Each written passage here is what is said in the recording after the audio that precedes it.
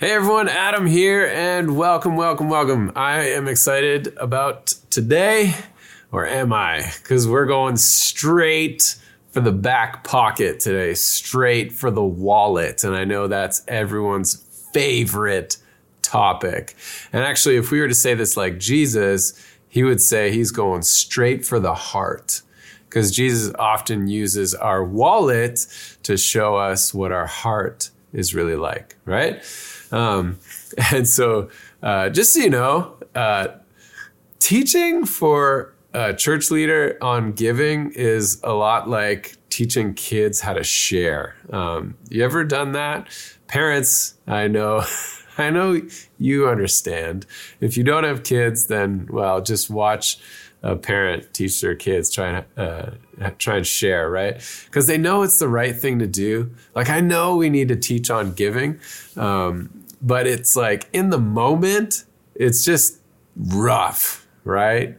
Because the kids are furious at each other. It's just tough to deal with, and they don't want to do it. They don't share. Just like people don't want to give. And so it's tough and it's a mess. And when you go straight for the wallet, or like Jesus says, straight for the heart, it's oftentimes it can be a little bit messy. But hey, that's not going to happen today, right? Because actually, Trinity Life, in the history of Trinity Life, we've had some really generous people at this church. And I'm actually really proud over the course of 10 years at our people for giving the way they have. Now, let's not get it too twisted here. This church has also always relied on fundraising from the leaders and the leadership team.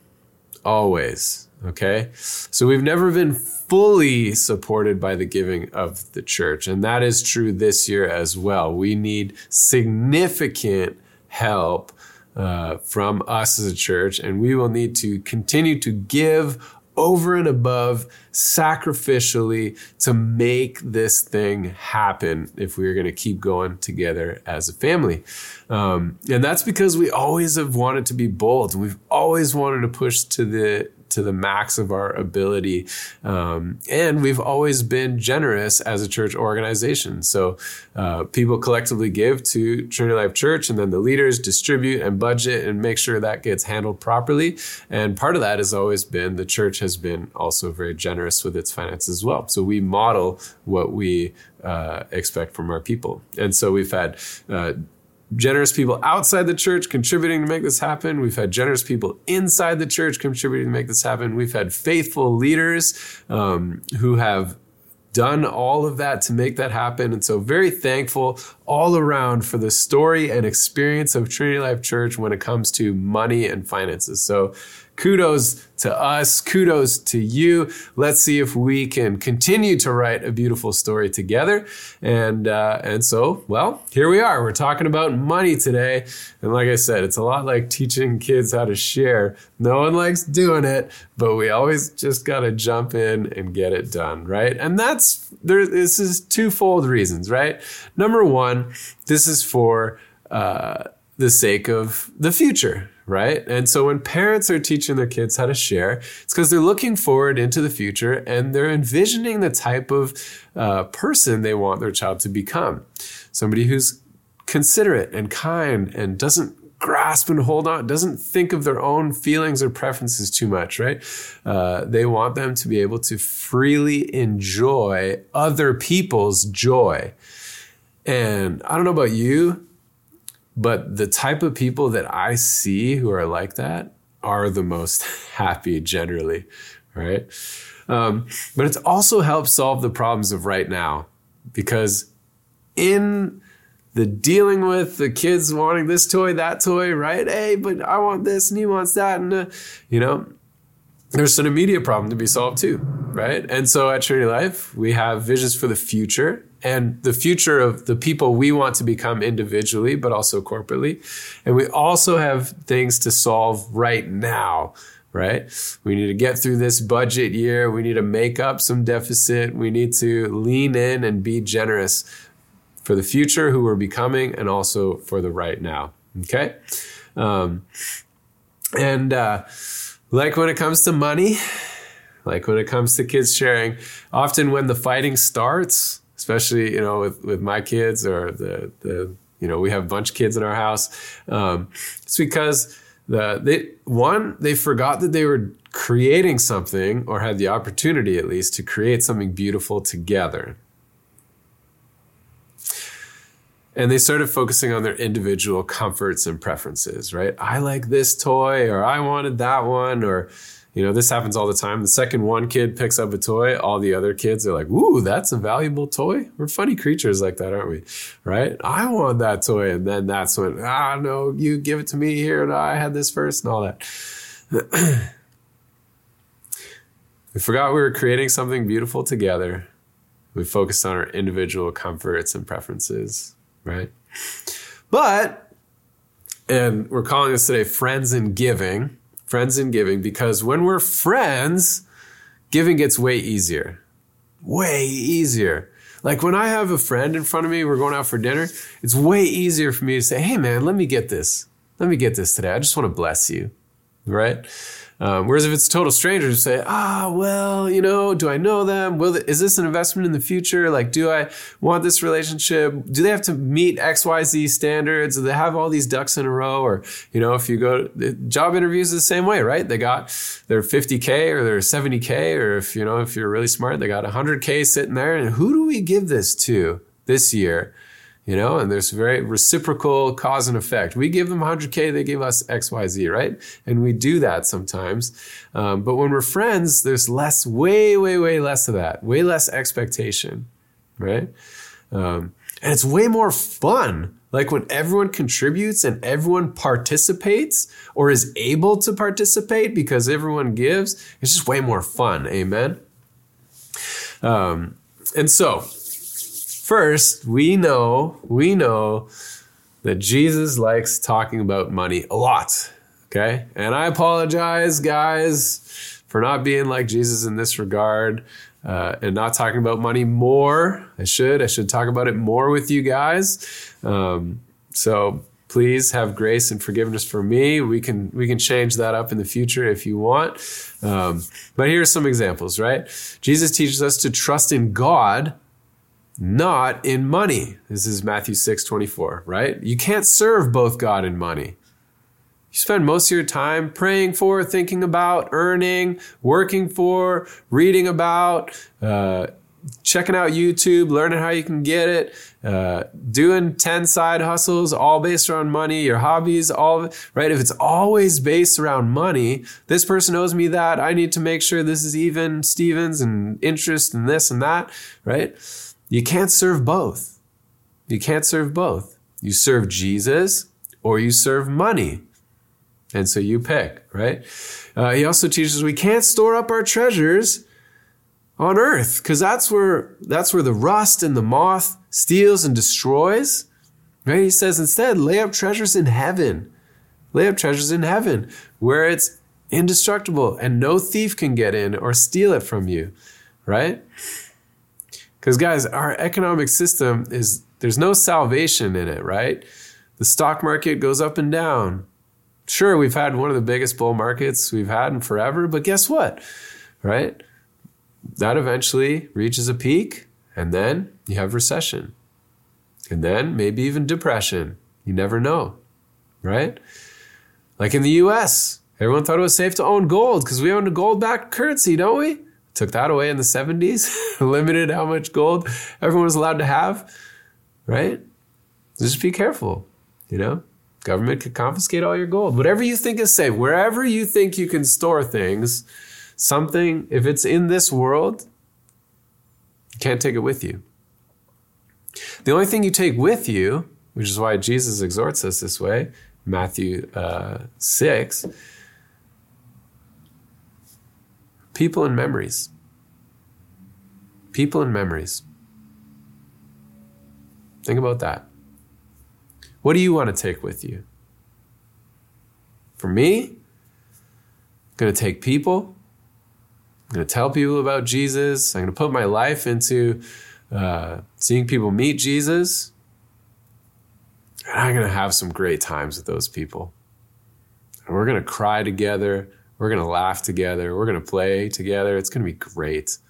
And it's going to be hard. It's going to be good. Because all you take with you ever is people and memories. He teaches us to be content in what we have. Luke 3:14, he tells the soldier, hey, don't extort money from people, You have your pay. You have what you need, In Luke 12, don't be greedy. Don't be greedy. Give to the poor, right? Sell everything you have, give it to the poor. And the rich young ruler walks away sad. He just can't do it. He can't do it. Use your resources for the kingdom. We have the parable of the talents, right? Here's a talent. Go do something for the kingdom with it, right? A talent being an amount of money back in the times of the scriptures, right? One guy just buries it in the ground just so he can't lose it, right? And one guy invests and he turns it tenfold, Wow, amazing. Right? Invested for the sake of the kingdom. Some people argue, this doesn't exactly directly deal with money, but I would say, hey, it also includes money, doesn't it? Doesn't it? If it includes everything else, it should also include money. Money can make things happen for the kingdom. You can employ some pastors to help a church organization. You can fund missionaries. You can give to neighborhood efforts and helping local families. Money can accomplish some things for the kingdom for sure. So let's invest it and let's see the kingdom of God come. Teaches us to give sacrificially, right? See, Jesus saw an old lady put in 2 pennies. Says she gave more than all of you religious folks. You even tithe out of your spice rack. Right? You tithe so precisely, so religiously, so exactly. But this poor widow, 2 pennies, everything she had, she tithed 100%. She gave more than all of you. Give sacrificially. And give to God what is God's and Caesar what is Caesar's, right? So pay your debts, pay your taxes, earn an income, give to God what's God's. What is God's, though? That's the question. What is God's? Good question to ask. Good question to ask. A lot of people have gone through different ways to figure out what does giving mean in the Old Testament, New Testament, what does it mean for Christians today? Do Christians still tithe? All these types of questions. And look, probably where this argument settles is something like, well, you should at least tithe. That's just Old Testament 10% giving. That's a good baseline, right? Because then it goes from 10% to giving to the feasts and festivals. That's probably about another 10%. So there you go, 20% in the Old Testament. And then you have all the offerings over the top. You have the gleanings of the fields. And so this adds up probably to about 25%. Okay, so there's your Old Testament, 25%-ish. And New Testament giving isn't that clear, right? Old Testament, very clear, right? But you can become like the Pharisees, tithe to your spice rack and be very proud that you got exactly the minimum done, right? But Jesus says, hey, we shouldn't think like that. Think like the old lady who gave the 2 pennies, everything she had, right? New Testament giving is generally calculated like this. Is it regular? Or do you just give sporadically? Well, I'll do it when I have the chance. I'll wait for this check. But a mail and this person, maybe I'll get them to drop it off in the mail, or maybe I'll e-transfer this day, or I don't know. Should I set it in my account? I don't know how to do this on time, whatever. Maybe, once a week, once a month, whatever, once a year. I don't know. Just kind of once in a while. Who cares? Whenever I have extra cash. It's like, no, it should be regular, whatever that means for you. It should be generous, right? So that means it should be over the top. Sacrificial means it should hurt a little bit. Sure, there should be some things you cannot do because you are giving towards the mission of God and the kingdom of God. It should be cheerful. It should be cheerful. We don't want your money if it's not given out of joy, right? As an organization, we've always said this. And I've always said this. The money given at Trinity Life will be joy-filled money. And we don't need the rest. We don't need giving under compulsion. And so it's written into our covenant members thing that way, right? Give your time, talents, and treasures. Give it cheerfully, whatever you want.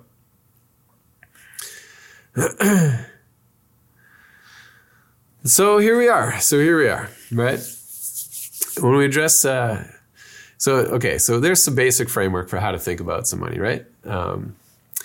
And so it's about this time when you're teaching the kids how to share, and you give them a basic framework, right? And you teach them a couple things, and then what happens, right? Right after that, parents, jump in with me on this. What happens, right? We address sharing with the kids, and then the excuses come. Aha! But I had it first. But they did this or that to me. But I wanted to X, Y, Z. That's when the excuses come, and we know this. We know, right? And in our house, we tried to help alleviate some of the excuses. Hey, it's just at least give like a time frame. You don't have to. Sure, you can still play with it a little bit, but you can play with it another 1 minute or 2 minutes or 5 minutes. Or is it a really special day because it's your birthday? It's a brand new gift, and so you can have it all day, but tomorrow they can maybe play with it, right? So give a time frame. It's like, okay, I'll give it to you in 2 minutes when I'm done, right? But even this can become the eternal excuse. 2 minutes. And so 2 minutes goes by. It's like, all right, hey, it's been 2 minutes. Can you share now? Well, two minutes, right? we get so funny about our excuses, And this is our tendency as adults, is it not?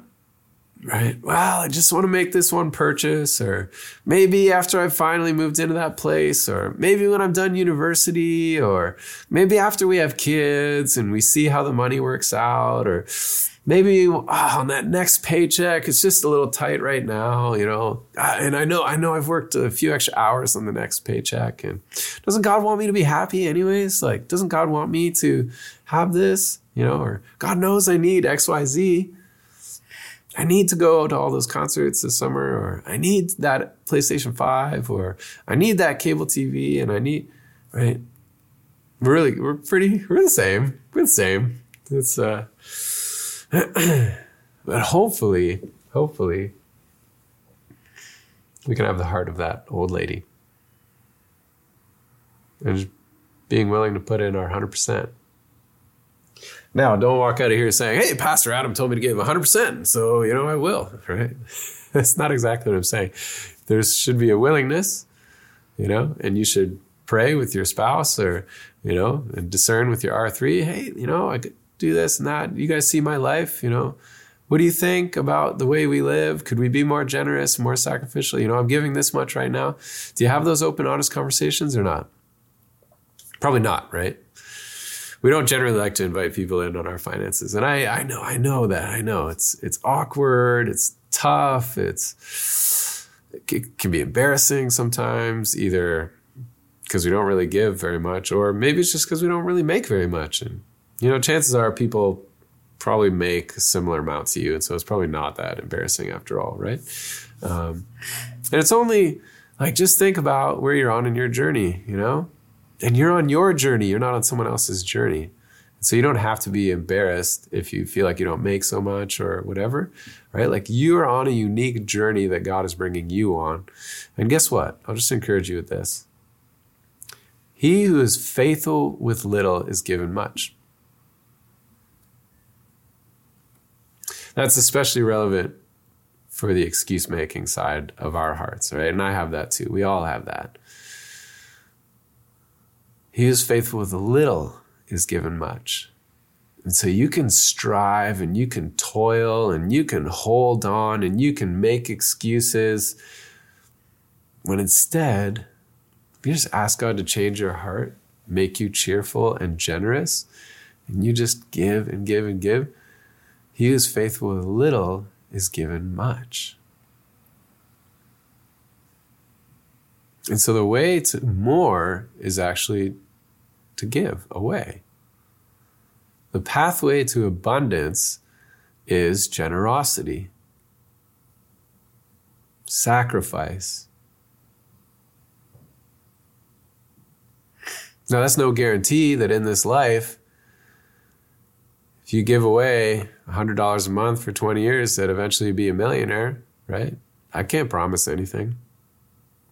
And sometimes the world will just take you out, man. And it'll be hard and unexpected. But what I've noticed, ever since I started giving, no matter how tight, no matter how abundant, I've never been without basics, the basic needs that we've needed. Job, my small business clients, ever since I took a leap of faith to start a small business, little side hustle thing I do on the side, right? I've always had clients coming in. Even I could book out 6 clients in a row and then get nothing for those 6 months. And I get right to the last date, till next month I have no bookings, and then boom, boom, boom, boom, boom, boom, it'll all line up again. I didn't need to stress. I didn't need to have anxiety. Sure, I need to put in the work. I'm just saying, God somehow provides and takes care. Ever since I had that shift in my heart, and not just shift in my heart, because what a shift in the heart means is that my body is aligned with what my heart desires and what my mind values. Okay? Those things all aligned. And we were generous. And I've never been without need. Whether it's through the community of faith that's provided in hard times, or friends, or family, or just random instances throughout the world, and time together. We've never been without need. Me, my family, my kids. It's been amazing. And thank you, because I bet one of you out there is somebody who's contributed to us in our time of need. And so thank you for that. See, if we put our trust in the ways of the world, or macroeconomics, or whatever it is, if you put your faith in that, it will go wrong. You put your faith, hope, trust in God. So far, and I know many people like this, not just me. There's many older, more faithful people than me who literally have given away everything they own multiple times in their life, and still been fine. Those kind of stories are amazing and inspire me. But important word for us. We are about to transition into the book of Nehemiah. Okay? We're going to read through the book of Nehemiah. And this story is about the people of God emerging out of exile. And exile is not a place you want to be.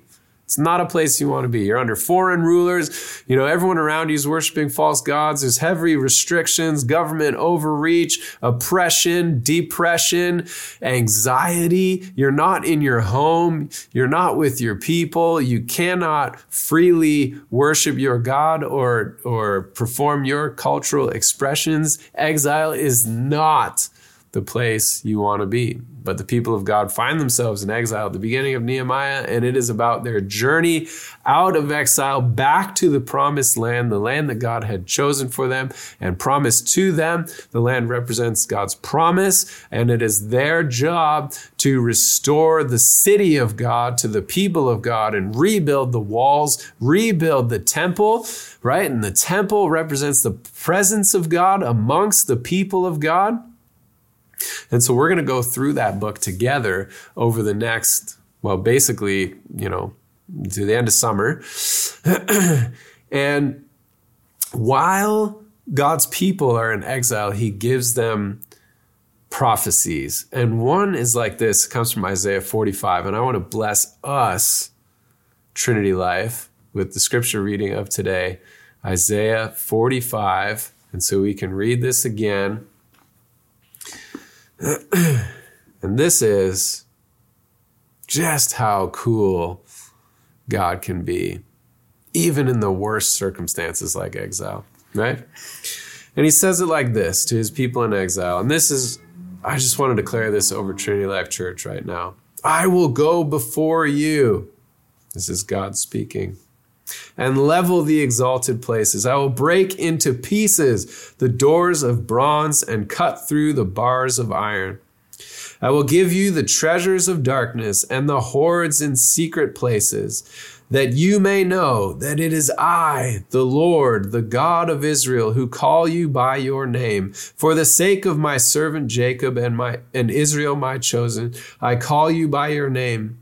I name you, though you do not know me. I am the Lord, and there is no other besides me. There is no God. I equip you, though you do not know me, that people may know from the rising of the sun and from the west that there is none besides me. I am the Lord, and there is no other. I form lights and create darkness. I make well-being and create calamity. I am the Lord who does all these things. Shower, O heavens, from above, and let the clouds rain down in righteousness. Let the earth open, that salvation and righteousness may bear fruits. Let the earth cause them both to sprout.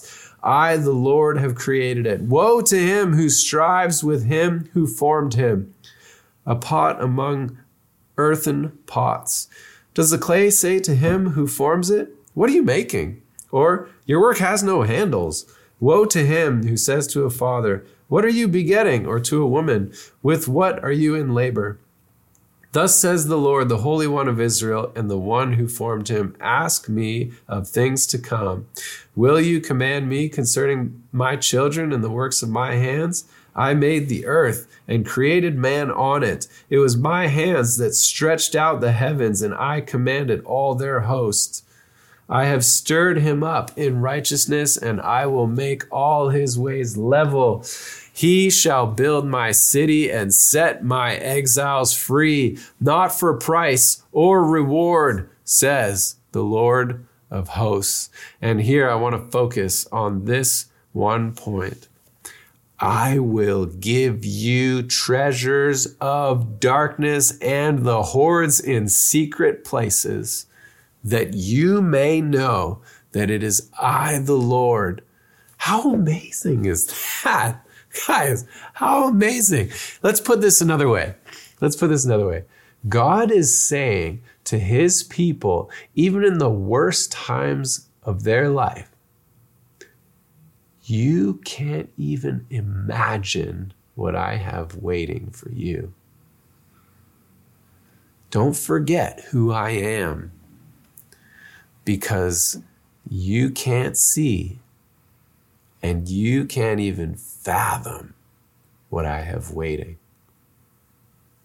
I will give you the treasures of darkness and the hoards in secret places. And there's a reason that God acts like this. There's a reason he says things like this. That you may know that it is I, the Lord, the God of Israel, who call you by your name.